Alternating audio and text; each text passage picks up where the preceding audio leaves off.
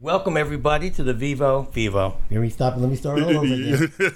There I'm not you ready. go. Gotta put my glasses on. Yo, you kind of like created the title. You know, we kind of came up with this together, and yet you can't nail that on the first time. I think you do that on purpose. Yeah. I think you mess up on. think you do that little stumble on purpose just to get warmed up. Yeah. You got me. You busted. All right.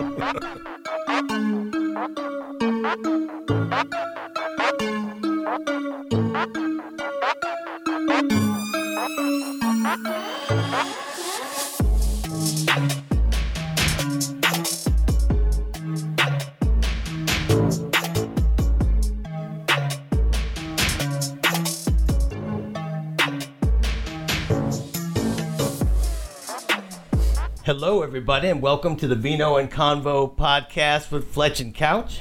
Mm-hmm. I'm here in the pit with my partner, Aaron Couch. How you doing, Aaron? I am chilling, having a good time, ready to rock and roll. Yeah, we are already on episode 6 out of 60 of The Wire. This episode is called The Wire. The Wire. The Wire. And I think it's quite appropriate that this one is called The Wire because this is really where the series, I think, comes together and you can really sink your teeth into it. It's been a nice build-up. Yeah. It's been a nice build-up, yeah. As in with every episode, there's a quote at the beginning. And the quote at the beginning of this episode is, "All the pieces matter." And that was said by my man, Lester Freeman. Who is the man? He breaks it down for him. The young bucks start to pay attention to him a little bit in this episode. Yeah. Yeah. Also, just as an aside, there's a book. There have been a couple of books written about The Wire, but I think pretty much right now the definitive book that's out there now about the making of The Wire is an analysis of The Wire. It's called All the Pieces Matter, The Inside Story of The Wire, and it's by Jonathan Abrams. Okay. Who you might see sometimes on MSNBC. He is a journalist, and he got that title from this quote on this episode. Oh, you mean that Jonathan Abrams? He did a book on The Wire? That Jonathan Abrams. Yeah. Wow. Okay, that's kind of deep. Yeah. It's unexpected, but yeah. It's really unexpected, man. I'm thinking somebody else, and I say it can't be the same one, but yep. It's the same guy. Gosh. All right. Well, as you know, if you listen to the show, that we feature a local wine from the DMV every week. Today's wine is... Also, if you listen to the show, this will probably be no surprise. It's from 868 Estate Vineyard in Purcellville, Virginia. And this is a 2017 Viognier, which is a white wine. Good for breakfast and French toast. Yeah. It, made by one of my favorite winemakers, Carl Domano. And we'll get into the specifics of Viognier later in the episode. It is a grape that's sort of interesting, and they grow a lot of it in Virginia. So cool. All right, you ready to get started on this episode? Yeah, man, and you're sounding great on the mic. I'm like, oh, that's perfect. Okay, so, good. Yeah. We working out the kinks, y'all. Yeah, we're working out all the kinks. Yeah, I'm in one studio room. He's in the other, but we're rocking and rolling, kind of like old school Petey Green. You know what I mean? Yeah, much like that. Yeah. So where we going, man? This is out now. The Wire has always opens with what's called a cold open, which will be a short scene right before the credits roll. Right. And this is one of the more powerful ones, I believe, because you learn a lot. They show you a lot through visuals on this show. Oh, and they definitely tell the story. Yeah. And this opens up with the death of Brandon.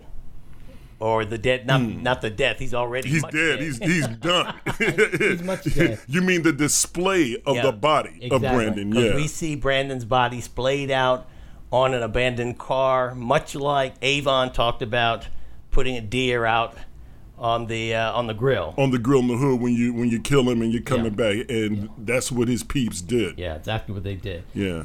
And the camera pans up from the body, and it goes along a telephone pole and up to an extension cord. It goes from an orange extension cord where the body is all the way across the yard, up in the air, into an apartment where we see our young buck Wallace. Yeah. Yeah. So it tells you already It's a broken window. It's an orange extension cord, and this is how they're getting their energy, their electricity. In that house. They're basically stealing it. Okay. And Wallace wakes up in what looks like a squatter apartment, and he gets a bunch of children and Poot. And Poot, He gets them up and gets them ready to go to school. Ride and shine. Come on, man, get up. Oh, boy. Come on, get up. School day, y'all gonna be late. Let's go, get up to school. Get up. Let's go, get up. Come on, man. Darn, Wall. Damn well it's nothing. The hoppers like y'all don't go to school. Soon enough, they're gonna be crawling around. All y'all gonna end up in foster care. Y'all want foster care? Let's climb your little black ass back in the beds then. Well, get out my way, man. Damn, too early for this shit. Basically, I think all these kids are from the neighborhood. Yeah. And he's basically want to keep them from being separated from one another, going to foster homes, and he wants to keep that energy together. It's kind of deep. That shows like another side of them, the actual human aspect of him being concerned about his brothers, young kids. He's been through that. He's only 14, but yet he's sitting here like he's 24, making sure all the kids get up and Poot. He's getting them ready for school. He's even making them their lunches. He's got juice boxes for them. Yeah, got juice boxes, chips, all kind of stuff. This scene, and I don't think it affected me. I know it didn't when I first time I saw the show back when it was on the air. But watching it this time, I was amazed. I couldn't have done that, I don't think, when I was 14. No. Now I know a lot of, human beings adapt, and I'm sure I would have done what I had to do at that age if I were in that situation. Right. However, we've seen Brandon look in fact, I think we've mentioned on this show, very childish, very youthful down in the pit. You mean not Brandon. Brandon's Omar's boy that got killed. Wallace. Wallace, yeah. We've seen Wallace look very youthful down in the pit. In fact, he got a bottle thrown at him for playing with a toy. Yeah. Yet, what he's doing in this scene is like super adult. Yeah, I mean, very mature. Very mature. Yeah. It just really showed you a lot about what he has to go through in order to go to the pit. I mean, the impression that one might have had of Wallace before seeing this scene is that he's at home kicking it, watching TV, and then gets up in the morning and goes on down to the pit to sell a little dope. It's not that way at all. No. It's not that way at all. So he gets those kids out of there, and the police, you hear the sirens, and the police arrive to collect this body because it's been reported now that the body's out there. And Wallace and Poot don't know what the sirens are about until they get outside to the alley, and they look over and they see Brandon's body, and they recognize it as the guy who robbed them. Yeah, Poot is just breaking down, saying, hey, "That's him. That's him. That's him. You see? That's him right there. That's Omar's boy." And the look on Wallace's face is just, that's when the kid comes out. That's when he goes immediately from being a mature adult trying to get the other kids to school to becoming an innocent child, because he's just looking at this kid and he just can't believe what he's seeing. Yeah. You see that he understands now exactly what that phone call was that he made. What happened? What were the repercussions of that phone call? Oh yeah, big time. I mean, the consequences that occurred. I mean, and it kind of makes you think about the way that Omar was talking to Brandon. How in the earlier episode he said, "Look, man, I'm looking after you guys. I can handle my stuff. Yeah. But they'll come after you cats for me. Yeah. And damn, yeah. So that's pretty much it. We're gonna leave that there and go to the police precinct. Where McNulty's meeting with Rawls and Landsman. Now, you remember the previous episode, Landsman went into Rawls' office and made a case to bring McNulty back in. Right, because he gets stuff done. Yeah. And so this is where Landsman brings McNulty in there to talk to Rawls. He has to pretty much convince Rawls, at least that's what Landsman hopes he does, that he's serious and he's really ready to do some police work. Right. And Rawls tells McNulty that Do you know what we do here, McNulty? What we do here? That was one of them, what do you call it? It's a question you don't really have to... Rhetorical question. You were being rhetorical. Rhetorical and reasonable, sir. We work murder cases here, detective. We work them as they come in, one at a fucking time. It's called the rotation. You're up till you catch one. When you catch one, you step down, you work it for a while, someone else steps up. It's a simple but effective way to do business in a town that has 250 to 300 cases a year. Yes, sir. But if someone gets it into his head to leave the rotation, it puts an unfair burden on the other detectives who have to pick up their casework. Overworked cops make mistakes. Mistakes lower the unit-wide clearance rate. And that can make someone who is otherwise as reasonable as me Unreasonable.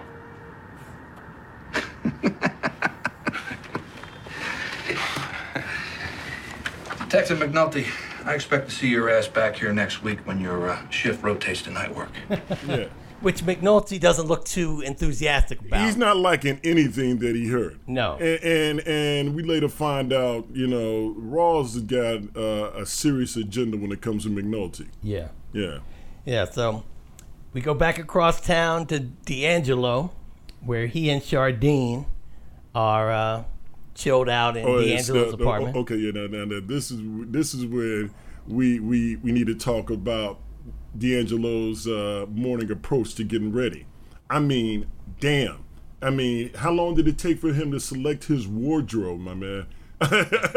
We don't really know because they do a lot of cuts. That's what I'm saying. I mean, but what did Charlene tell us? She said, "I know no woman that takes that long to get ready." Yeah.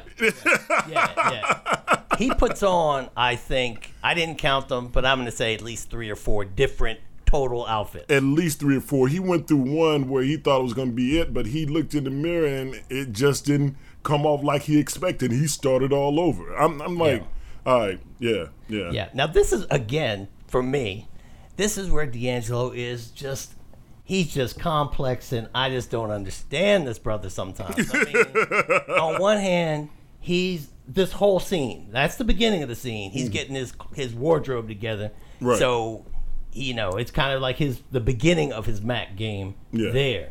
Yeah. And he has not only does he have a big wardrobe, but everything is pressed. Everything is organized. Everything. I mean, he's got his stuff together.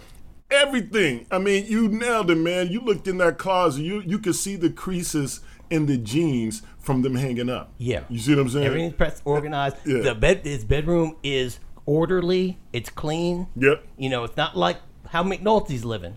He would be, if he was with McNulty, it'd be like the Odd Couple. He'd be like, hey, Oscar, you gotta clean your shit up. Yeah. So he finally gets himself together. He goes out, and now his girl Chardine is cooking breakfast for him in his shirt. Yeah. And he's kind of jive smooth talking to her. He's happy. Brother, he's happy. Look, he woke up, got his outfit right. He's got a woman in the kitchen fixing him food with his shirt on. This brother, he's living the dream right now, man. Yeah, he is living the dream. He is, but this is where I don't understand him. He has a picture of his son on the refrigerator. Right. So Chardine asked him about his baby's mama. Yeah, where is she at? Mm-hmm. And D'Angelo, while chewing on a piece of bacon, And man, didn't it make you want to go get some bacon, man? Well, it did make me hungry. Yeah, I'm all right. But while chewing on a piece of bacon, he smooth tells her about, old girl wants everything, because nothing is free. You know how that is. He said, because the booty ain't free. Yeah, in so many words. Yeah, he said the booty. In so many words. That's another thing. I was like, dang, brother, you just like, boom. Yeah, it was true. He was like, she wants a house, she wants this, she wants a credit card with a name on it. But, hey, the booty ain't free. She was like, and then what was that he said to her about when she was cooking? Next, she's going to want it. My mama said, next she's going to want the key to the house. Yeah. She said, your mama don't know nothing about me. Right. Yeah. So she's playing her game. She's playing her game. Yeah. But, D'Angelo, in so many areas of his life, seems to have it all together. Yet he makes some of the most boneheaded decisions. Yeah, he's inconsistent. He's inconsistent. Very much so. Yeah. So we go down to the detail office down there in the dungeon, where Lester Freeman, he's looking at the high level of pager activity from the previous night. He notices that these guys there were a lot of pages going on the previous night. Now, that previous night was when Brandon was killed. Right. Okay. Right. Yeah. The new wiretaps on the payphones are being monitored. Kirk, he's a little bit dismayed that this is going to take so much It time. was getting good. It's unmonitored. It's what? It's unmonitored. We can't listen to a conversation on unmonitored payphone. What's that mean? We got a tap on the courtyard payphone here. By tomorrow, we'll be up on 2 near the high rises. But we can't listen to anything unless we know one of our targets is using the phone. So we gotta be out there on those rooftops for hours, watching these assholes talk on the phone? Yep. It's more bullshit. Detective, this right here, this is the job. Now, when you came downtown to CID, what other kind of work were you expecting? That right there was the line right there. Detective, this is the job. Yeah. He was like, and it kind of, and her just stopped and kind of like, okay. Yeah. Because like, how do you think you're going to get to the point where you can go down there and bust them? How do you think you get to the point where you can do all the stuff that you're talking about? We got to start somewhere. So we're going to go back down to the pit. And this is a scene that you mentioned, actually, I believe on our first show. Yeah, we were talking about it, and I was talking about how this scene was like really dope. Yeah, because Wallace, he expresses his anguish at seeing Brandon's body to D'Angelo. Yeah. And he tells him, His insides was hanging out. It's fucked up, yo. I mean, damn. Sometimes you gotta send a message, yo. I mean, yo, when you picked up that phone, what you think they was gonna do, huh? Shit, all that shit is in the game, man. You know that. Yeah, like you and that girl, huh? What girl? The one in the apartment. The one you told us about, remember? I mean, I like what you said about all that killing, you know? Especially that part about how it ain't gotta be like that. Just sell the shit and move on. Yeah, I know, I remember that, but it ain't like that, is it? Yeah, I know. I know it ain't. Thing about it was his eye. His eye was blown out, and the other one was open. And yo, D, it fucks me up. It's like he's looking out, like he sees everything, you know? Don't think about it. I can't. Fuck.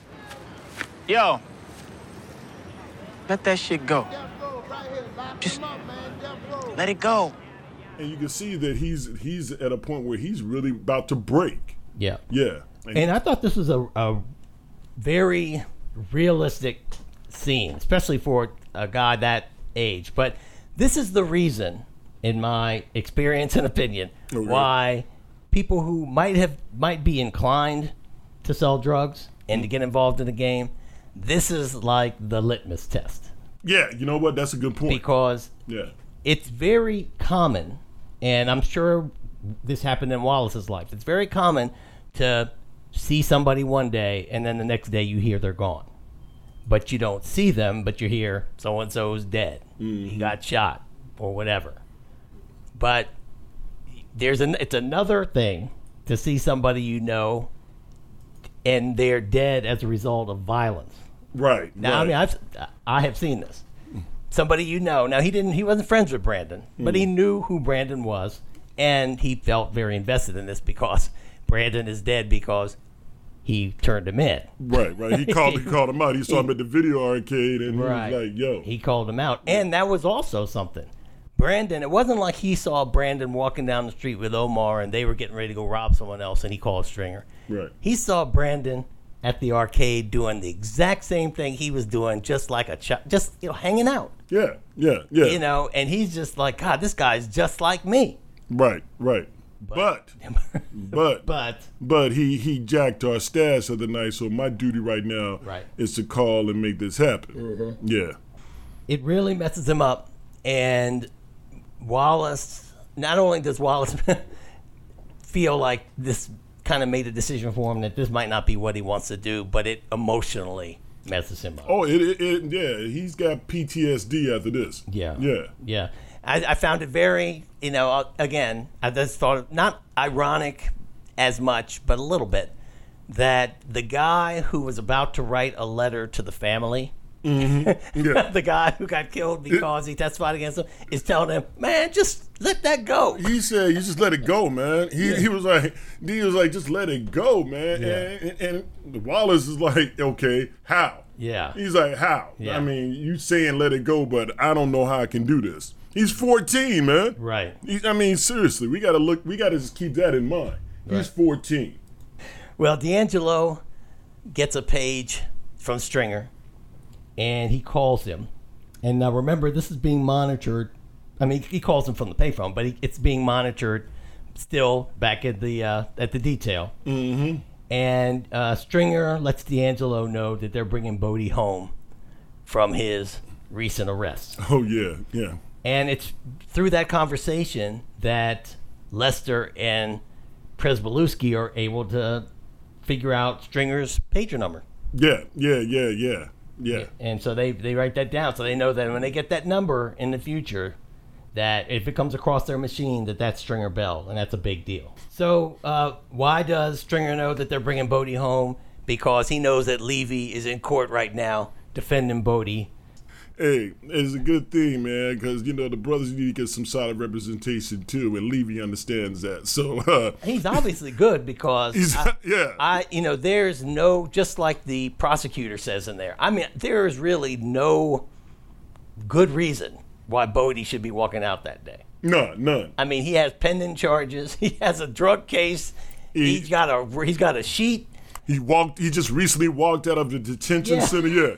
Yeah. It's like how, but Levy, going back to him though, he's good, but you don't see him coming because he's corny. He if he walked into a bar, and he walked in there with me, and he's got way more money than me. Walked in there with me. Women are not going to pay attention to him. They're going to pay attention to me. Right. I mean, because Levy's a corny cat. Yeah. I mean, he's got all this money, and his suits really don't show how. I don't know, just maybe it's his approach, but you're right. He's a good attorney. Yeah. Well, yeah. If Levy looked like Pat Riley. You know what I'm saying? I don't think the judge would be as friendly to him. Right. You know what I mean? He'd say something's fishy here, Pat Riley. Yeah. But with Levy, you're like, okay, kid. It's like it works in Levy's favor. Right. Yeah, right. I agree with you. Right. Yeah. Okay, let's go back. Now we're going to talk about my man Bubbles. Okay, because Bubbles got a job. He's at the fruit stand. Well, I think that's one of his hustles when he needs to get that money. Oh, yeah. Yeah. It's not a regular 9 to 5. He's not. But there is a guy. He is working. He is getting a wage. Yeah, we don't know what it is, but he's helping a fruit vendor sell fruit at a stand. Yep.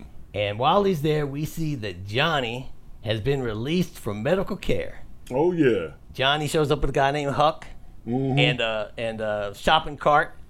Which is, I guess, standard equipment. And they're like Calvin from McDonald's. They got a plan. They got a plan. And this is what's interesting. You know how I was saying earlier in the show about two episodes ago how Johnny thought it was a game and Bubbles was all plugged in and all this stuff. Mm-hmm. It looks here, Johnny's a bad influence, man. My man Bubbles. Bubs is trying to he tries to go on the right path for a little while. I mean, he does have this serious heroin addiction. A serious heroin addiction. But he's not always going on these missions. He's trying to let me sell a little fruit so I can get some money up and go get my fix. Right. But Johnny rolls up with the copper pipe hustle. Yeah. The great copper heist. Yeah. Yes, yeah. And which they pull off. Mm-hmm. In a disgusting way, but we don't go into detail. That damn colostomy bag, man. Yeah. It was that was raw. Ugh. That was raw. Yeah. But it was necessary. It was effective. It was a good diversion. You know what? It was. It was a good diversion, but damn. Yeah. Well, they steal these copper pipes, which they want to sell to a contractor. Now, anybody who's been, anywhere near the hood, or understands this economy, the economy of stolen stuff, hot products, and what I like also, something I think The Wire shows quite realistically, is that legitimate businesses will take people up on those offers. Yeah, all the time. Yeah. All the time. I knew this guy who he had this way of stealing cartons of cigarettes out of grocery stores. I don't know how this was back in the day when, well, this also was in Colorado too, when I lived up there. They used to have big cases of cigarette cartons that were near the checkout line. And so if you wanted to buy a carton of cigarettes, you'd open up this door, reach in there, get the carton, and he'd take it and check out. Yeah, I remember that. Yeah, he had his hustle, where he knew how to boost 10 to 15 of those cartons or whatever, and get out of there with them. And there was a convenience store that used to regularly buy these cigarettes from him. So he wasn't stealing these cigarettes and then going and trying to sell them on the corner for whatever you sell a pack for, a hot pack for. He knew exactly where he was going. He was a pirate.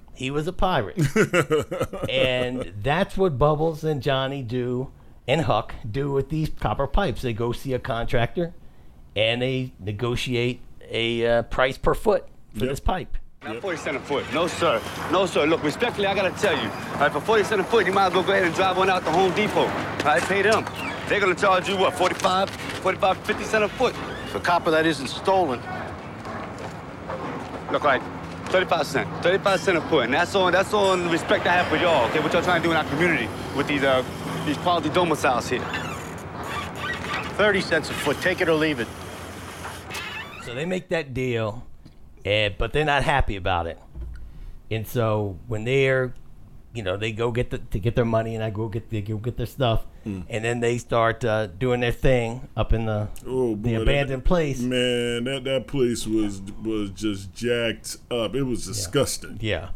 But while Bubbles most people, I guess, would be just nodding off and doing their thing. Bubbles is scheming on his revenge plan. Yeah, he is. Yeah, he's working on that. Yeah. And he says that. That's all right, because once that guy puts the copper pipe in the house, we're going to sneak back in the house before they put the drywall up and steal it right back. Yeah.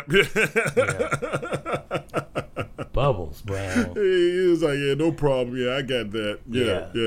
He didn't, there's a reason he's a survivor out there in that street. Yeah, you're definitely right about that. Yeah. But the way that Buzz right is you start to drift off in happy land from the smack. He was like, yeah, we're going to go in right before they put that drywall up. We're going to go steal that shit back. Yeah. I love that. Yeah. All right, so Bodie's out. Bodie got out. He returns to the pit, and it's empty. No one's there but the orange couch. Yep. So he gets on the phone, pages Stinkum. Now, Herc is watching, though. I mean, the police are still out there, and Herc is watching from the roof. He is hot. Yeah, he doesn't. Herc hates this work. Yeah, he hates this work. He does. In fact, he hates his work. Plus, he thinks Bodie has escaped again. Right. He can't understand why he's out. He's like, there's no way this cat could be out. Yeah. Yeah. So he called. When he makes that page, why is Herc on the roof in the first place? He's on the roof so when somebody uses a pager, he can tell Freeman and Prez Belusky who it is. Yeah, and tell him who's on the phone. Who's on the phone that they got wired. Who was on. So he pages Stinkum, and when Stinkum calls, Bodie uses his name on the phone. So Stink gets mad about that. He says, and I like the way he addresses it. He says, "Where's your manners, fool?" Yeah. Oh man! So understand what you messing up on. Right. Stink tells him nothing happened today. Go on home. Come back tomorrow. And this is to go back to what you were talking about. Prez, when you get a call, you can either mark it as pertinent or not pertinent. Right. If it's pertinent, it goes into the category that you can use it for possible evidence in their case. Right. If it's just like Poot talking to one of his girls, that goes in non-pertinent. That's non-pertinent because he's not talking to anybody like Stinkum or Avon, anybody like that. Right. Yeah. Or Stringer, somebody. Yeah. Right. And there's no obvious drug talk. Even in code, there's no code drug talk. Yeah. Right. Yeah. So Prez puts it in non-pertinent, and Freeman says, "What you doing?" Non-pertinent. How do you log that non-pertinent? No drug talk? They use codes to hide their patron phone numbers. And when someone does use a phone, they don't use names. And if someone does use a name, he's reminded not to. All of that is valuable evidence. Of what? Conspiracy. Conspiracy? We're building something here, Detective. We're building it from scratch. All the pieces matter. All the pieces matter. You got to. This is a slow process where we're not going to get a smoking gun. We're not going to be like Herc and like beat up the guy who is carrying all the dope. You know, which is Herc's dream. Herc thinks he's going to find when Avon. I get to beat up somebody, man. When I get to knock somebody out. Yeah, that's his thing. Yeah, Herc and Carver's plan is that they're going to find Avon Barksdale with 2 keys of cocaine on him and beat him up, and they think that's how they're going to, they're going to solve the case. Which is dumb. I mean, you haven't learned yet, man. What do you? That's dumb. Exactly. And speaking of Herc and Carver, when Herc sees Bodie on the phone, he calls up Carver, and he just says something like, "Round 3, let's go get him." You know, Guess who was out again? They're like, really? Yeah. Are you kidding me? This kid. Yeah. So he goes, gets his partner, and they go out looking for Bodie, and they find Bodie, who's just sitting on the steps on the street. Yep. And they just in his house. Yeah, they jump out and start whipping his ass. Beating him good. Yeah. And Bodie says, "Look in my pocket," and he looks in the back pocket, and they find that he had been released from the system. They don't understand why, but he's out. Yeah, and Bodie says something that was true. If y'all could have just taken the time to look it up, you would know this. But nah, they don't even try to figure out why he's out. They just want to go right at him. Right. Which is dumb. Now, D'Angelo, he's doing Stringer's plan of because they think there's still a snitch down there. Yeah, and they're on the right track of thinking something's wrong. Right, so, right. They think the snitch is down there. So D'Angelo's still not paying anybody from the crew, and he sees one of his crew, a girl named Cassandra. Yeah, Cass. Buying food from the convenience store. Yep. And he hems her up and lets her know. He breaks her eggs. He said this. He went through one by one. Yeah. Threw them down. She was like, uh-oh. Yeah. You break their egg. Another. This just looked a little small details that I like the fact that she got one of those.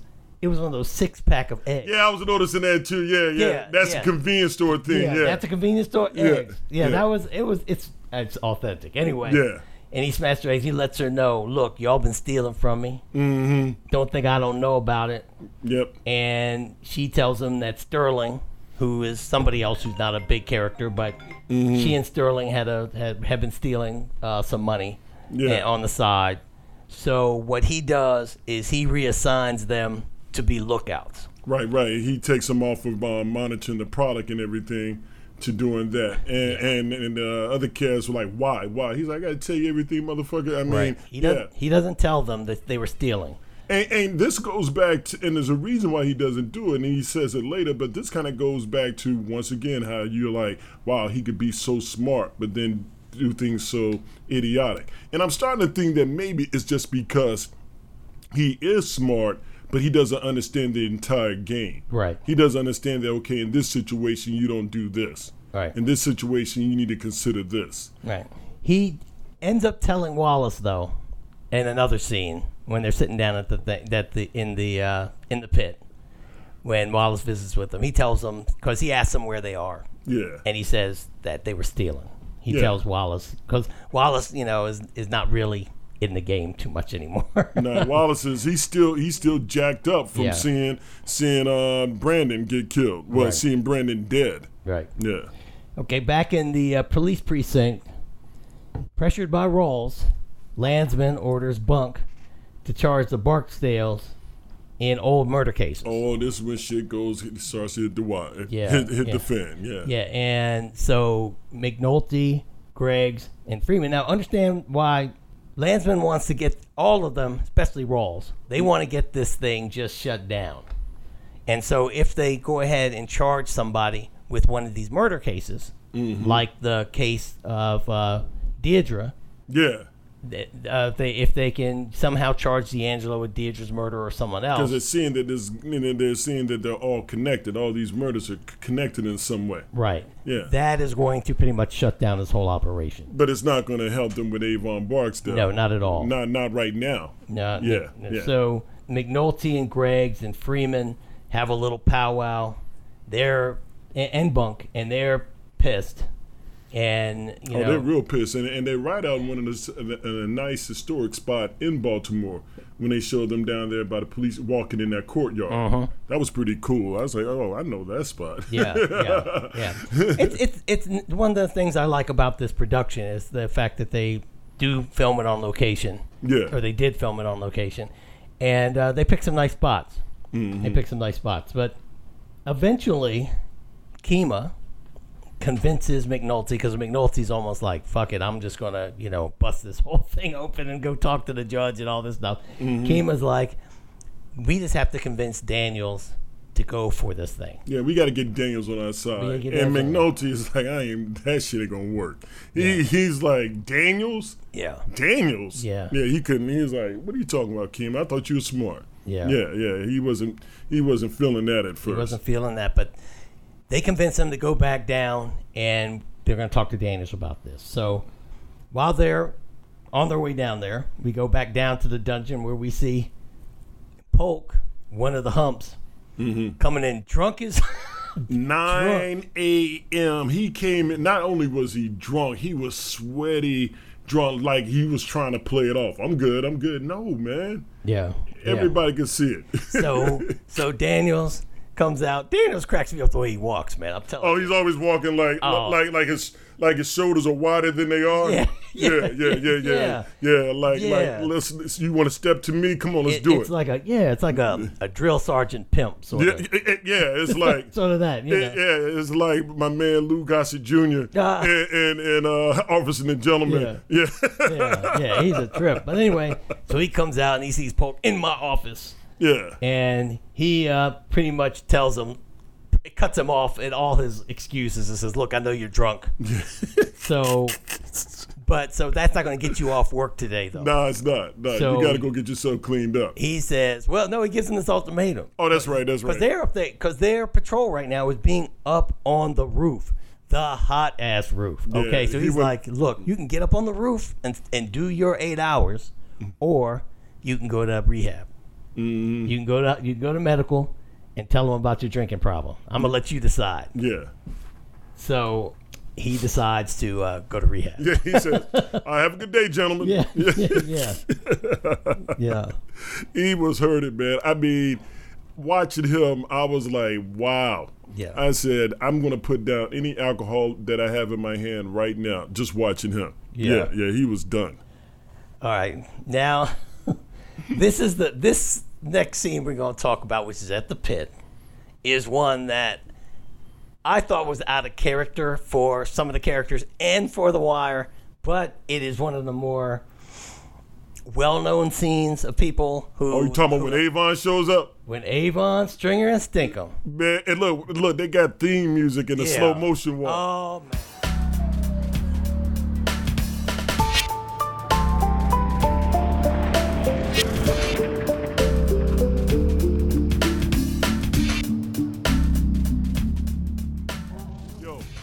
Avon had on some fly gear, though. Yeah. He had on the Kango hat tilted back with the fly jean outfit. I was like, okay, that's the fashion statement for the show right there.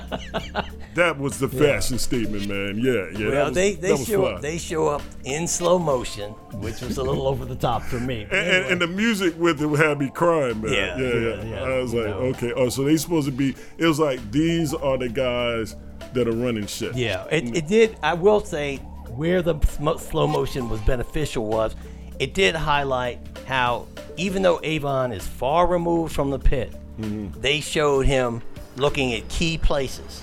All the time. The whole time. The whole time. So he was like, he knows what's going on down there. He's not up in his ivory tower. He's down there, just like Stringer at the time when he visits, but down there. Yeah. They, within 30 seconds, know what's happening and what should be going on. And all what's, business. All business. It's all business. He walks and they show him look a certain way. They show what's over there. Yeah. Show him look another spot. They're showing you things that are going on with the business. Yeah. Yeah. So that's, you know, even though it was, I thought it was a little cheesy, but it did serve a very important purpose. And you started like, okay, this cat is on his game. Well, yes, and again, this feeds into, and since I'm going to use something else for my unbelievable thing, I'll mention it here. All right. Remember how I said I just have a hard time with the Avon's a ghost thing. Avon walks in the middle of the pit, and it's like, he doesn't hug D'Angelo, but he jive, like he's going to punch him a few times. Yeah. Enough, he attracts enough attention for people to wonder, who is this dude who's walking up, if you didn't know. You know what I'm saying? Well, everybody knows, but they don't know. I mean, that's the way I keep looking. I'm looking like, okay, he's not necessarily a ghost. It's just nobody's gonna fuck with him or call him out. Yeah, apparently not. You're right. Yeah, and because like you said, I mean, the dude is what, 6'2", 6'3"? Yeah. Walking through. Look, nobody's touching him, but I mean, he's getting all the respect from the one person in the area that nobody else fucks with. I mean, come on. Yeah, but who's Stringer? Yeah. No, not Stringer, but he walks up to D'Angelo, right. So it's like. Right, but what I'm saying is everyone knows Stringer and Stinkum. Yeah, everybody knows them. And so how you not going to know who this cat is? Yeah, but I'm saying Stringer and Stinkum are obviously deferent to him. You know what I mean? Yeah. Even though they all walk in together, you know who's the boss. Yeah, because he's in the middle. Right. They flanking him. Right. Yeah, so, right. yeah. And it's one of the few times you very rarely, unless Avon's in the scene, see Stringer, Stringer is obviously the alpha dog. Yeah. If Avon's not there, right, and it's but when Avon's there, he's pretty chilled, so you can tell that Avon's running things. Yeah, but still though, man, Stringer, I don't think he wants to ever fuck with. From what I'm seeing right now, I don't think Stringer ever wants to fuck with Avon. Oh no, not at all. No, not at all. I was saying that that's what if I didn't know them, but I knew Stringer because I would say, just in the hood out. Oh, I agree with you. I would say, who is this dude? Because I've never seen Stringer act like somebody else is in charge. Yeah. Because Stringer's always in charge. As Sinner said, but I should have added what I'm trying to basically add to what you're saying is like, yeah, I agree with you 100%. Yeah. It's like, this dude is in the middle, and we seen that cat Stringer make cats move in a heartbeat. Right. So, so that got to be somebody of more importance. Right. And everybody knows it, but ain't nobody going to say jack about it. That's right. So, well, why is he down there? They're down there because what Avon said he was going to do, he was going to pay $2,000 for whoever got one of Omar's people. Yeah. And so what he decided to do, since there were 4 people involved, D'Angelo, Wallace, and then Stinkum and Wee-Bey, it just split it 4 ways. Yeah. So, and it's also since they worked for him as well. So right. Yeah. So he comes down there, and of course Avon isn't holding the money because he's smart. But Stinkum gives. Yeah, because Stringer points out, they go to young kid right there. Yeah. So he goes give him his $500. Right, and he gives D'Angelo his $500. Yep. And Michael B. Jordan does a really good job in his reaction when he looks and sees, because he understands now that he's gotten his money. He understands what this money is. And when he sees that D'Angelo has no problem taking his money. None. He in his face, it was a great acting job. He's affected by that. Yeah, because when he notices when Steven gives him money, he's like, okay, all right. It's like, it's like, thank you, but okay. Yeah. He's like, I could really use a hug right now. Yeah, exactly. It's like, and the whole thing with Wallace was like, hold on, I could really use a hug right now. Right. Oh, he did look at, the way D'Angelo just took the money. Right. And it was like, damn. Yeah. I just got through telling how I'm feeling this shit, and my God. And D'Angelo, and they tell D'Angelo, you keep it rolling down here, you might get points on the package. That's what that was shoot. So D'Angelo's like, bet. Right. He's like, bet. So just a little aside, because there are some interesting interviews on YouTube with some of the actors in The Wire, and if you're a dude, why didn't you tell me, man? You can send me some of that, man. Okay, I'll send it to you. But I'll send you this one I'm about to say because Wood Harris is in an interview. And he mentions that scene that we were just discussed. And he and Idris Elba were waiting at the end, where they start their walk. Uh-huh. And, if anyone who's been on a set, I have been on a set before, it's a lot of hurry up and wait. There is a lot of time in between these shots. Whether you believe it or not, even though it looks very simple, it takes a long time to shoot these things. Right. So they were sitting there waiting, and he said that he was kicking in the dirt, and a bone, he said, a bone popped up, and he picked it up, and he and Idris looked, and he said it was a hip bone. It was like a little baby's hip bone. Damn. And then they said, all right, you guys ready? And he said, it was right there, it was like action. And he was like, and he said, so that's what they were thinking. He said, he and Idris looked at each other like, damn. And then it was like, action. And they had to walk in there. And he said it just, just kind of added to what they were thinking, like, man, this is a trip, because they filmed it right in Baltimore, right? And he's like, wow, he said it just added to the scene. That's all. Yeah. It's like, okay, we got a little hip bone right here. Yeah. Can we start? You guys ready? Yeah. Guys ready? Yeah. All right, let's do this. Yeah. Action. Yeah. I'll send it to you. Oh man, that's wild. And icing on the cake for this scene is Santangelo. Oh, you talking about he's on the roof? He's on the roof. Yeah, you talking about Mike. You talking about Yeah. Now, all the while they've been trying to get pictures of Avon, right? Stop right there. Just slow down right here. I'm glad you got to this part. I was like, this fucking idiot. He's over there taking a piss, just taking his time and everything. But yet, how long has Avon been in the pit? Yeah. The only picture they have of Avon Barksdale is an old that's the only Golden Glove. This is like a perfect time. Yeah. Perfect time, and he's taking a piss. And by the time he gets his camera and he gets over there, Avon is in the car driving off, and he's like, oh, what I miss? Yeah. What I miss? Yeah. And it's funny. Idiot. Yeah, he's an idiot. He's an idiot, man. I was like, he missed a prime opportunity to get something that they all needed. Yeah. Well, back with Johnny and Bubs, they wake up from their stupor, and Johnny goes to go re-up, go get some more drugs, and on the way back, he's arrested. And Bubs just looks out the window and says, he has no luck. Yeah. So McNulty, he has to, he does take care of his sons sometimes, and he has his sons for the night, and he gets a call from Omar. Because they tried to let Omar know that word was out. No, what happened was McNulty left his business card in Omar's burnt out van. Right.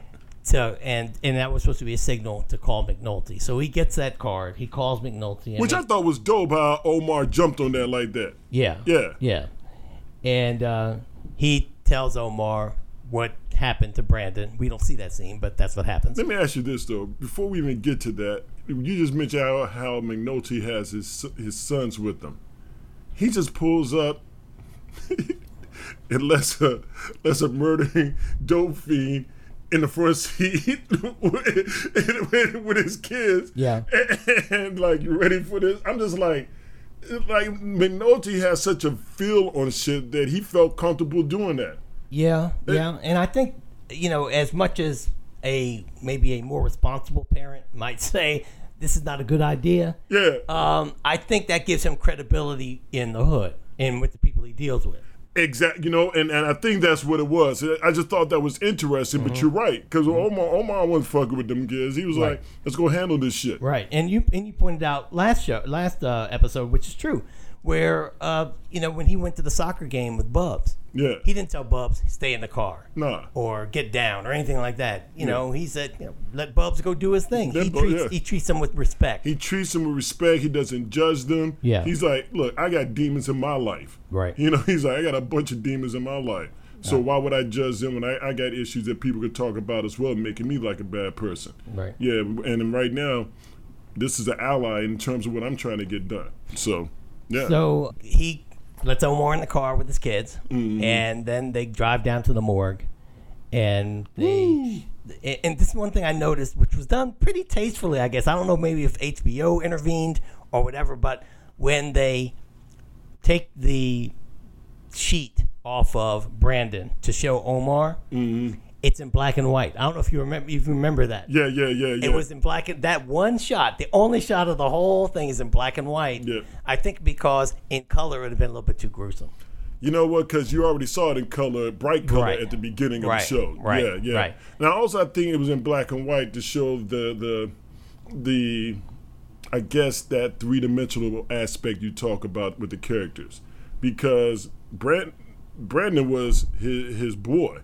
Yeah. Yeah, that was, he loved this cat. Mm-hmm. And this was a dark moment. Right. So showing it, show that, hey, look, this is a very still moment. You got to, it really emphasized, okay, wow, this is happening. This is going on. He's really there in a manner where he cares for somebody. Yeah. Well, Michael K. Smith plays it super well. And he lets out a pretty... scares the crap out of everybody in the building. Terrible scream. Yeah. Kids were playing soccer. Yeah. Noti's boys were playing soccer, and they just let that ball go. Yeah. It was like, what was that? Yeah. Yeah. Well, one thing that I want to mention, and I wrote it down here about this scene, because in all the years, and it's going to be almost close to 20 years that The Wire was made and has been on, and I've talked to people about The Wire. I've talked to a lot of people who are tough guys, who are like from the hood. Mm-hmm. Some of them probably are homophobic, or if they are not, they carry it that way for whatever reasons they think they need to. Mm-hmm. And in this scene, this wasn't Omar the gangster who was just boning some guy because he likes men and all that type of thing. He showed love in that scene. Thank you. Yeah. He loved this guy. Yeah. Okay. And never, and I repeat this, never, when I talk to people about The Wire, when I bring up Omar, I have never had somebody talk about the fact he is gay first. Yeah, you don't. They will say, if we talk long enough, you have to talk about it because he's such a interesting character. Oh, he's a man. Yeah. But this, I believe, and I'm no television historian, but to my knowledge of television, I think this is the first fleshed out gay character on television that being gay isn't the central part of his personality. And another thing, though, they don't use any type of cliches to define him being gay. Absolutely. That's what I like about it, because that's the way things... Look, I don't give a damn what somebody does personally with their life. As long as they treat me with the respect that I want, I'm going to treat them with that respect as well. You can sit down, play cards, go play basketball, do anything in life just like you can with anybody else. Their sexual orientation doesn't have to do with Jack. Right. And the way that they write Omar, they show that. They show, okay, look, you come across Omar in Daily Happens, you know that he's a gangster. Right. You know that that's what he is. All that other stuff is another part of him that is in his private life. And like you said, you see love from him. Yeah. And like you said, I didn't know Omar was gay. I heard about Omar for years with The Wire. Right. Nobody ever talks about Omar being gay. Right. They talk about how Omar is a bad motherfucker and don't fuck with him. Right. You know what I mean? Right. So that's what's cool about how they wrote this. It's believable. It's believable. It's believable. It's believable. And as like I said, I speak a lot as somebody who's written some characters, and I've never written a gay character, but it would be very easy. It would be lazy writing, and one that someone like myself might be tempted to go to feminize Omar's character. Omar can be just as deadly and scary and be feminine. Mm-hmm. I mean, if somebody's willing to shoot you, they can act any old way. Right. So what they did is that's why I said they eliminated the cliches. Right, yeah. They did. They eliminated that cliche, and then on top of that, if there's a gay character that's not feminine, he's in the closet. So as the audience might know he's gay, but the people around him don't know. The thing about everybody Omar, know he's gay. Yeah, Omar is out. Yeah, and he isn't a cliche. I think this is like one of he's a phenomenal character. I think that's what's so dope about the character. Yeah. Because like I said, I didn't know that. Right. I knew nothing about that. This show came out, 2000, like we talked about? It's 2002. 2002? Mm-hmm. I didn't know it until I watched it. I Right. said, oh, Right. he's gay. Right. Oh, I was like, interesting. Right. Nobody's ever said this before, and I'm glad you brought that up, which is cool. And it just shows you how like anybody around you could be that way. What the fuck does it matter? Right. Yeah, only thing you need to be concerned about is Omar trying to shoot you because you're interfering with his drug money. Yeah. That's what you need to be concerned about. Yeah. And I want to give some depth to the showrunners because if in making a movie about inner city Baltimore, a black male gay character who's supposed to be this respected on the street, that is, I don't know of many people that would make that gamble. No. I even think if I were in the writer's room, I might make an argument against it. I would say I don't think anyone's going to believe that character. Right. But they did it, and I give them ultimate respect for it. I do. Yeah, I mean, it's something that people may not want to admit. However, there are cats out there that are like that. Yeah.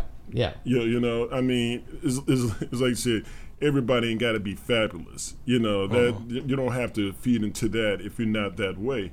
What we see with Omar's character is that, hey, look, Omar is a ruthless gangster, smart, and he also takes care of the people around him. Like, even though it was jacked up that he's letting this girl with the baby get a couple of hits of smack and all that, he still knows that, hey, if she doesn't get that, something worse could happen. Maybe she sell the baby. I don't know. Right, But it's just that he's extremely smart and extremely observant, and you see that later. But yeah.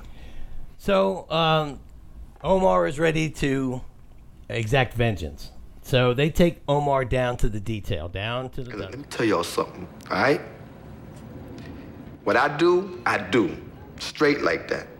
So ain't no sense y'all even troubling yourselves over that, because, man, the way I feel right now today, hey, what y'all need from me? While he's talking to them about when Brandon was murdered and what he was doing, because Omar knew that he was out at the arcade. Mm-hmm. Lester Freeman, always on the ball, figures out that the calls that were made from those phones that are near the arcade happened around the time that Brandon had to been killed. Yep. And so McNulty is like pissed. Woo! No, but let's rewind how Freeman breaks it down. He says, so he's telling McNulty all this. So we have this type of dialogue going this time. This particular phone was over near this arcade spot where he's supposed to be seen. Then you have it over here. So it looks like all these phone calls were about, okay, this is where the hit was going to happen. And as Freeman tells McNulty all of this, Daniels is walking to his office. Right. And McNulty takes all that information from Freeman, grabs it, and goes over to Daniels and said, look, you guys are slowing us the fuck up. If we would have had known this last night, been on top of this, we could have kept that kid from getting killed. Well, that he says that, but not so not so much that as if we had this conversation on recorded on the wire. On the wire, yeah. We'd have a murder charge. Yeah, that's right. We'd have a murder charge. So he's not really too worried about Brandon. That's right. He's not too much. Okay, if I implied that, let me correct myself. Yeah. He's more concerned like, damn, we could have had it on tape. Yeah, we could have had it on tape, and we would be able to bring these guys in right now on murder charges. Mm-hmm. But all we have now is a whole bunch of circumstantial evidence. Right. So Omar continues his talk with Kima, and he says he knows who killed Gant down at the working man. Yeah. He says it's Bird. Yeah, he says straight up it's Bird. Yeah, he did. Yeah. He said that's Avon's boy. He's Bird, and he's willing to be an eyeball witness for it. He said, I don't give a damn about him. Yeah. They said, well, you do that? He said he doesn't scare. Yeah, he's ready to do it. I'm Omar, man. Yeah. So they tell Daniels that, look, we need a wire. McNulty's pissed. So almost at the end of the episode, Daniels has I love this scene, has a meeting with Rawls and Burrell. Oh yeah. He played that so well. And he played that well, very well. And they Well, he played it well, but he put his neck out. Yeah, and Freeman says that later. Yeah. Yeah, and he lets him, Rawls puts in a good argument to Burrell that they can go forward with the evidence they have now, and they can bring up some people on a murder case, and even while the case is waiting for trial, they can still work to get more evidence, and they may be able to get him, D'Angelo or whomever, for this murder of Deidre Crescent. Now, Rawls may have had a good argument. However, Daniels had a better one. We get a conviction, we roll little boy Barksdale into big boy Barksdale, then we go home like good old-fashioned cops and pound some Budweiser. This is bullshit. It was McNulty himself who made the ballistics match on these murders, and he's telling me to fight this. He knows you don't have a viable prosecution. So do you, so do I. Enough. Look, I got no love for your wiretap, Lieutenant. I'm spending $2,000 a day over the unit operating budget to staff the case. Now, Major Rawls here is offering a chance to leverage Barksdale through a murder prosecution. Why not jump on this? Because if Major Rawls is right, then he will be just as right a month from now. And if the Wire doesn't give us a case, he can charge all the murders he has. We lose nothing. But if he's wrong, if he can't convict, or if the Barksdale kid doesn't flip, then it's too late to do anything else. Avon Barksdale changes up his pattern and the wiretap dies. And at that point, there isn't going to be a thing that you or me or Rawls here is going to be able to say to that goddamn judge. So Rawls is pissed. So Rawls talks to Santangelo one more time and says, you got to get me something on McNulty, like now. Mm-hmm. So he tells him that. And the way the episode ends is that they back down at the detail. Daniels lets them know that they're going to get a wire. Mm-hmm. And then he got 30 days. He got 30 days. And so McNulty's happy, but Freeman tells Daniels, you had to lose something to do this. He said, what did it cost you? Yeah, what did it cost you? But you know what, though? Freeman liked that he did it, though. Yeah. Freeman was like, okay, all right, we starting to all work together in some form or fashion. Right. Yeah, I like that. It was like, okay, good. You're starting to get the three smartest cats outside of Kima on the same page. Yeah. You know what I mean? So I just thought that was dope. Yeah. So what we're going to do now, we're going to take a break, come back, talk about this good wine we're having, we're enjoying, and we'll be back in a second.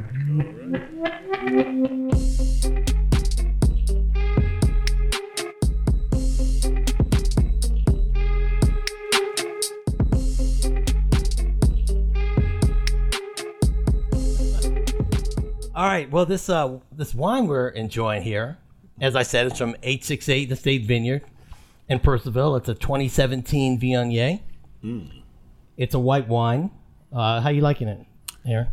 Hey, man, this would be great, like I said, for French toast, eggs, bacon, nice brunch. I'm loving this. It's smooth. It's very smooth. I like it. Yeah, well, outside of a few appellations in France, Viognier, it's pretty obscure. I mean, you don't find it a lot of places. You're finding it, like most things now, in more places.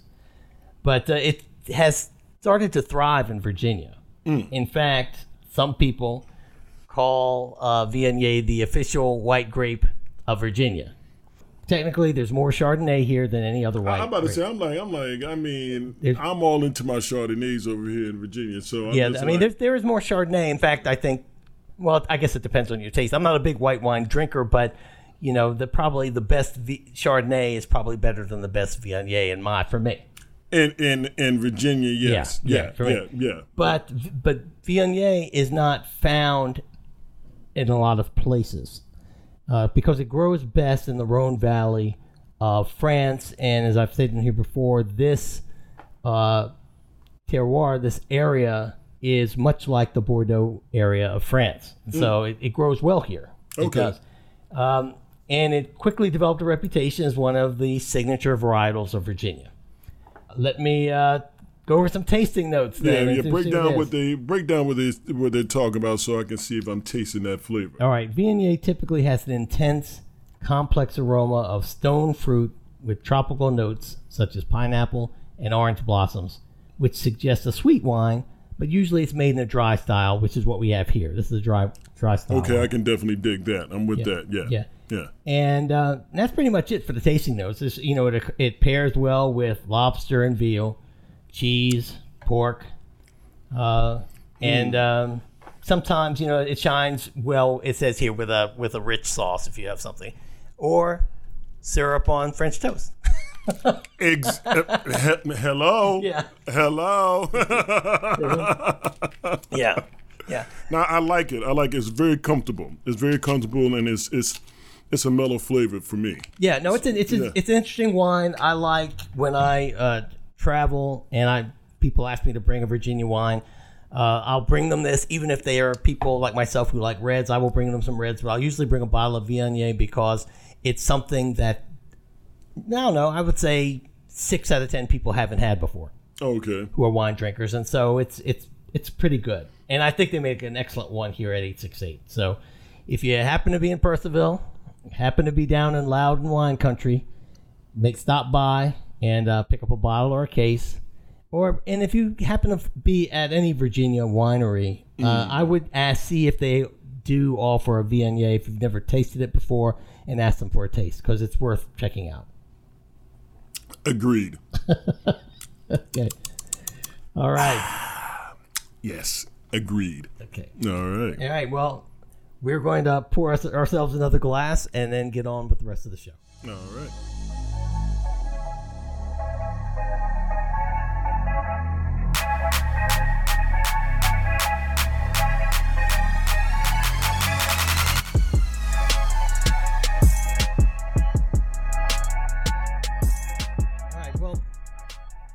Were there any particular themes or anything that jumped out at you about this episode? What about this episode in total left an impression with you? They call it The Wire, but I would like to call this particular episode Getting Down to Business. Mm-hmm. You start to get people to start to understand that, especially with the young cats, Herc and Carver, they starting to realize, okay, look, the approach to actually get things done is not what we expect. And they're starting to learn a lot more from Freeman from this episode. They're starting to understand how to build a case, why you want to approach it in this particular manner, how you want to actually get it so that kids don't keep getting, guys like Bodie don't keep getting out, Right. So I look at this as it getting down to business. Also, you start to see more of Bubs in terms of his day-to-day life. I thought that was cool with him having a job, that's part of his hustle. You start to see that, but also what happened with Omar, him having to identify Brandon. Uh-huh. You also, you see Wallace going through this emotionally, trying to talk to Dee. And then you also finally get Avon showing up in the pit. Yeah. And when I saw that, you also realize that, okay, things are happening that the cops are doing that makes it so that Avon comes down there. Avon didn't need to come down there for that. He wanted to do a check and see what he saw, what was going on. So that's why I said, yes. Look, why would he have to go down there? I thought that was my point. Yeah. Like I said, I thought it was a little over the top.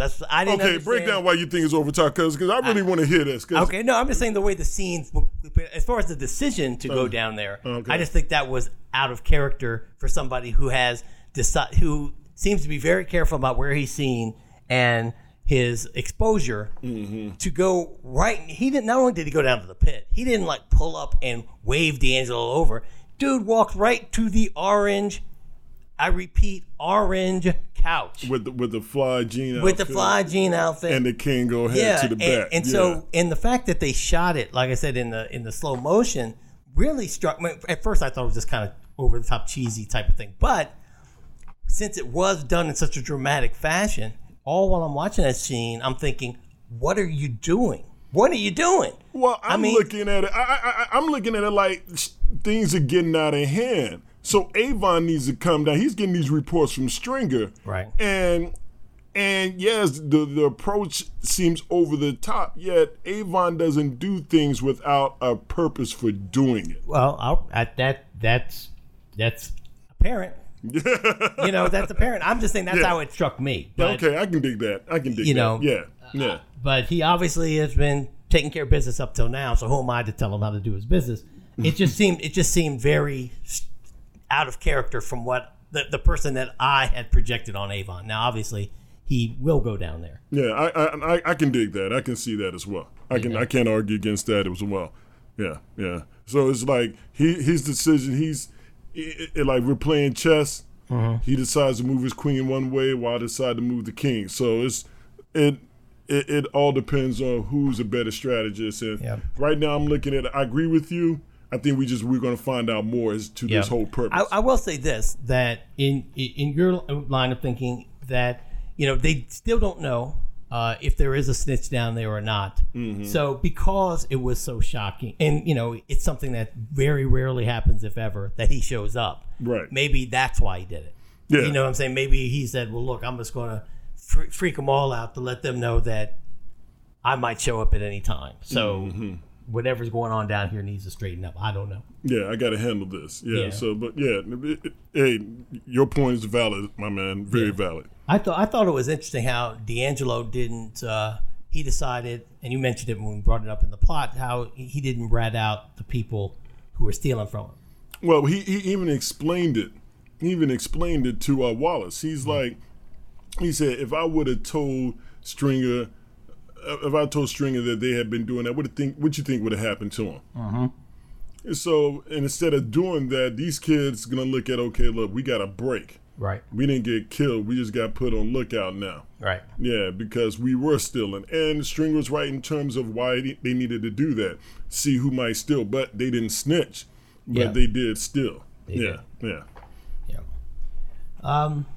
Okay, you ready to go to the different categories here? Hey, let's hit it, man. Let's hit it. Did you have a favorite scene that you liked in this particular one?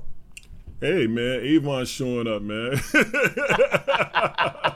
Avon, I really had two, but when Avon showed up, that was dope. But also just Wallace talking to D in the pit about how the murder just fucked him up. Yeah. That right there was profound in the fact that you realize once again that this is a child himself. Right. Yeah. So. Yeah. Now I will say, because I've already spoken badly about it, but now the scene, even though it was kind of cheesy and slow motion, like brothers did look cool. Yeah, they did look cool. Everything was cool in slow motion. It's like they were cool. I mean, that was like gangster fantasy. Yeah. How we gonna do this? I'm going to Halloween as Avon Barksdale with Stringer and Stinkum. Right. I like the scene. I like the first scene, the very first scene where Wallace is getting those kids ready for school. It's and just everything about the scene, not just that. Just as I mentioned, the opening. The extension cord, the broken window. Wallace brushes his teeth.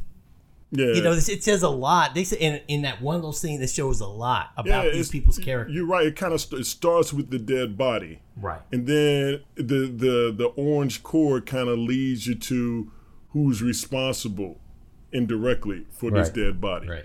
And then you look at how they're living their life normal and everything, but yet it ends up circling around and coming back, and they've seen this dead body. So it's like, okay, Wallace is fine. He's all cool. Then he sees a dead body, realize that, okay, maybe all this stuff that I'm doing and how I'm approaching it is just not the proper way. Yeah. I thought it was a good scene. Yeah. Okay, was there anything that you thought was unbelievable at all?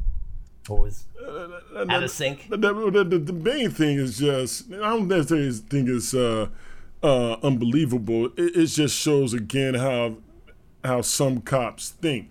The way that Herc Carver just came in and started busting up Bodie, him getting out and all that. I just like, dude, you guys could actually take the time to figure out why he got out before just going up and beating him. Because if you did it the wrong way, and today, that's 2002, not too many cell phones with cameras then. Right. But I'm like, you do that now, I'm like, dude, be better cops. Yeah. You know, that right there, I just thought wasn't unbelievable. Nah, but it just shows you it shows you some of what's going on now, how these actions could be avoided. So that kind of stood out to me right now, just based on what's going on, how we're seeing more of this today, and something that needs to be addressed. Well, on that same scene, what I thought was unbelievable, that I have never, and listen, like we talked about the interrogation of D'Angelo Barksdale, how it was unbelievable that he wrote that letter, but I thought that it could be believed somewhat. Mm-hmm. I'm telling you what I've never, ever seen. I have never seen or heard of somebody asking the cops for a ride to their house and getting in the car and driving off with them in the front of everybody. I've never that I was like, that would never happen. Nah. I mean, when he asked him that question, and like I said, this is something I didn't notice actually when I first watched the show, but when I rewatched it this time, when he asked him that question, I thought, certainly that's a sarcastic question. Certainly they're going to be like, fuck you. Yeah. They're like, get in. And he gets in their car and they drive him off. And I'm just like, wow. Now, can you imagine if Stringer happened to be like walking down, it didn't have to be Stringer, Stinkum, anybody, happened to see Bodie get in the police car voluntarily and they drive him down the street. How much explaining he'd have to do? He had to do a hell of a lot of explaining. Yeah. I was like, this is crazy. But I couldn't. Yeah. You know what? I'm gonna have to confirm. I'm gonna have to change my mind as well. You're right. I didn't really think about that because I'm just thinking more about the fact that they were roughing him up. Yeah. Yeah. You know, but then give me a ride of mine. Well, you know, get in the car. Yeah. Well, see, you know, when he said, because you know how Bodie's pretty smart mouth. You know, when he said, "Yeah, we can call it even," he give me a ride to my grandmother's house. I thought they were gonna be like, get out of here. Yeah. They're like, get in the back. Yeah, get in the back. Yeah, that shit was kind of funny. I was like, what? Yeah. Anyway, so who in this episode is your MVP, or who's the Daniels? Yeah. We got the same guy. Daniels, man, just the way he handled that meeting, because, you know, first of all, McNulty didn't think he was going to do anything. You know, but Daniels, like, fuck, my ass is on the line on this shit too, and I'm not going to be doing all this work for nothing. How am I going to keep the faith of my crew, my people, if I don't stand up for them? Yeah. Yeah, and so I just like the way he handled that whole meeting with Faison and Rawls. Yeah. He looked at Rawls. He said, "This is some bullshit." Yeah, this is some bullshit. And also, I like how he played the whole meeting, because he caught Rawls off guard. Right. He caught when he was explaining to Faison all this shit. Rawls was like, "Motherfucker. You gonna say that?" Yeah, he gonna say that. You know, because now he says that right then, it holds you accountable. How you gonna defend that? I just thought this shit was perfect. Yeah, no, it was a great scene. Yeah. All right, you may have answered this already. Any old school gear or tech that you Let me break it down. The Kango to the back with the fly jean outfit.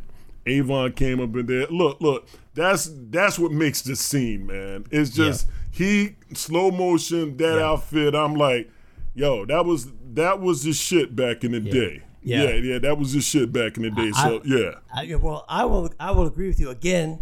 I think one episode I picked an Avon outfit. This is again another Avon outfit that I would never have worn. An Avon special. Yeah, special that I would never have worn. But just to add on to what you just said, the one little piece that I liked was he had the black bandana on under. Oh yes, I forgot about that. Yeah. He had the Kango to the back with the black bandana underneath. Yeah. I was like, dang, that's like straight up. That was just hard.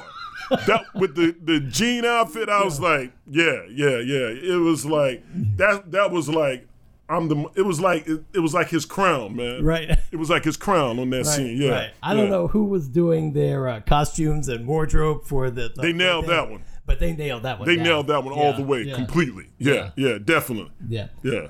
Any music in this episode? No music in this one, but only music that we probably talk about is the music in slow motion when you saw the Treacherous 3 come in. That's what it was. We'll call them the Treacherous 3. They were the Treacherous 3. Yeah. Oh, man. Yeah, but yeah, that's probably it right there. That's a classic scene. Yeah. All right. Did we miss anything? Anything we missed?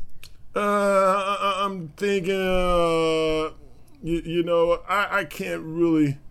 We talked about how Buzz said Johnny has no line. Yeah. But also, Freeman. We also talked about how Freeman shows how the payphones show the order of the hit. I just really liked how he broke that down to McNulty. But I don't see us really missing anything. Okay. No. All right. Oh, but there's one thing though. I think like earlier. Remember when McNulty walked in to the crime scene and the dog jumped out at him? Oh yeah. And so they're like, we're gonna get him prints. They said one of the two detectives there said we only got 2 forensic trucks out right now, and one of them is up at such and such getting prints for stolen patio furniture. McNulty's like, what the fuck? Yeah. They're trying to get this handled, but yeah. And that was somebody that was associated with a big wig in the department. Right. Yeah. So, but I don't think we really missed too much. Okay. Well, listen, this is a part of the show we think is very important. We'd like to ask you all to please subscribe to the podcast if you would, and wherever you listen, if it's Apple Podcasts or Spotify. Also, if you could rate us, give us 5 stars, please. We'd appreciate that. 5. It helps. 1, 2, 3, 4, 5. 5 stars. It helps us grow, and that's what we're trying to do is grow the podcast. Yes. Also, you can contact us a couple of ways. The best way is by email. You can reach Aaron at couch, that's COUCH, at vinoandconvo.com, VINOANDCONVO.com, or you can reach me at Fletch, FLETCH, at vinoandconvo.com. Also, we have social media. We are at Vino Convo on Twitter, Instagram, and TikTok. It's all at Vino Convo. Mm-hmm. If you know of a winery or a craft brewery in the DMV that you'd like us to highlight on the show, please shoot us an email. Let us know. We would love to do so. Also, if you live outside of the DC metro area and you want us to highlight or discuss a particular adult beverage, please reach out and we'll figure out a way for you to get that to us, and we'd be happy to do that too. Finally, we'd love to have somebody, one of you, come on the show and be a guest. So if you live in the DC metro area or you're going to be visiting anytime soon and you like The Wire and you like wine, you like craft beer, please give us a call. We will figure out when we can get together and we can do that. So, all right. So Aaron, that's it. That's all I got. You got anything else? Nothing else, but yeah, definitely subscribe and let people know, and hopefully we can have one of you on the show pretty soon. So there we go. All right. All right. Thanks for listening, y'all. We will catch you next time when we will be talking about One Arrest. All right, and we're out.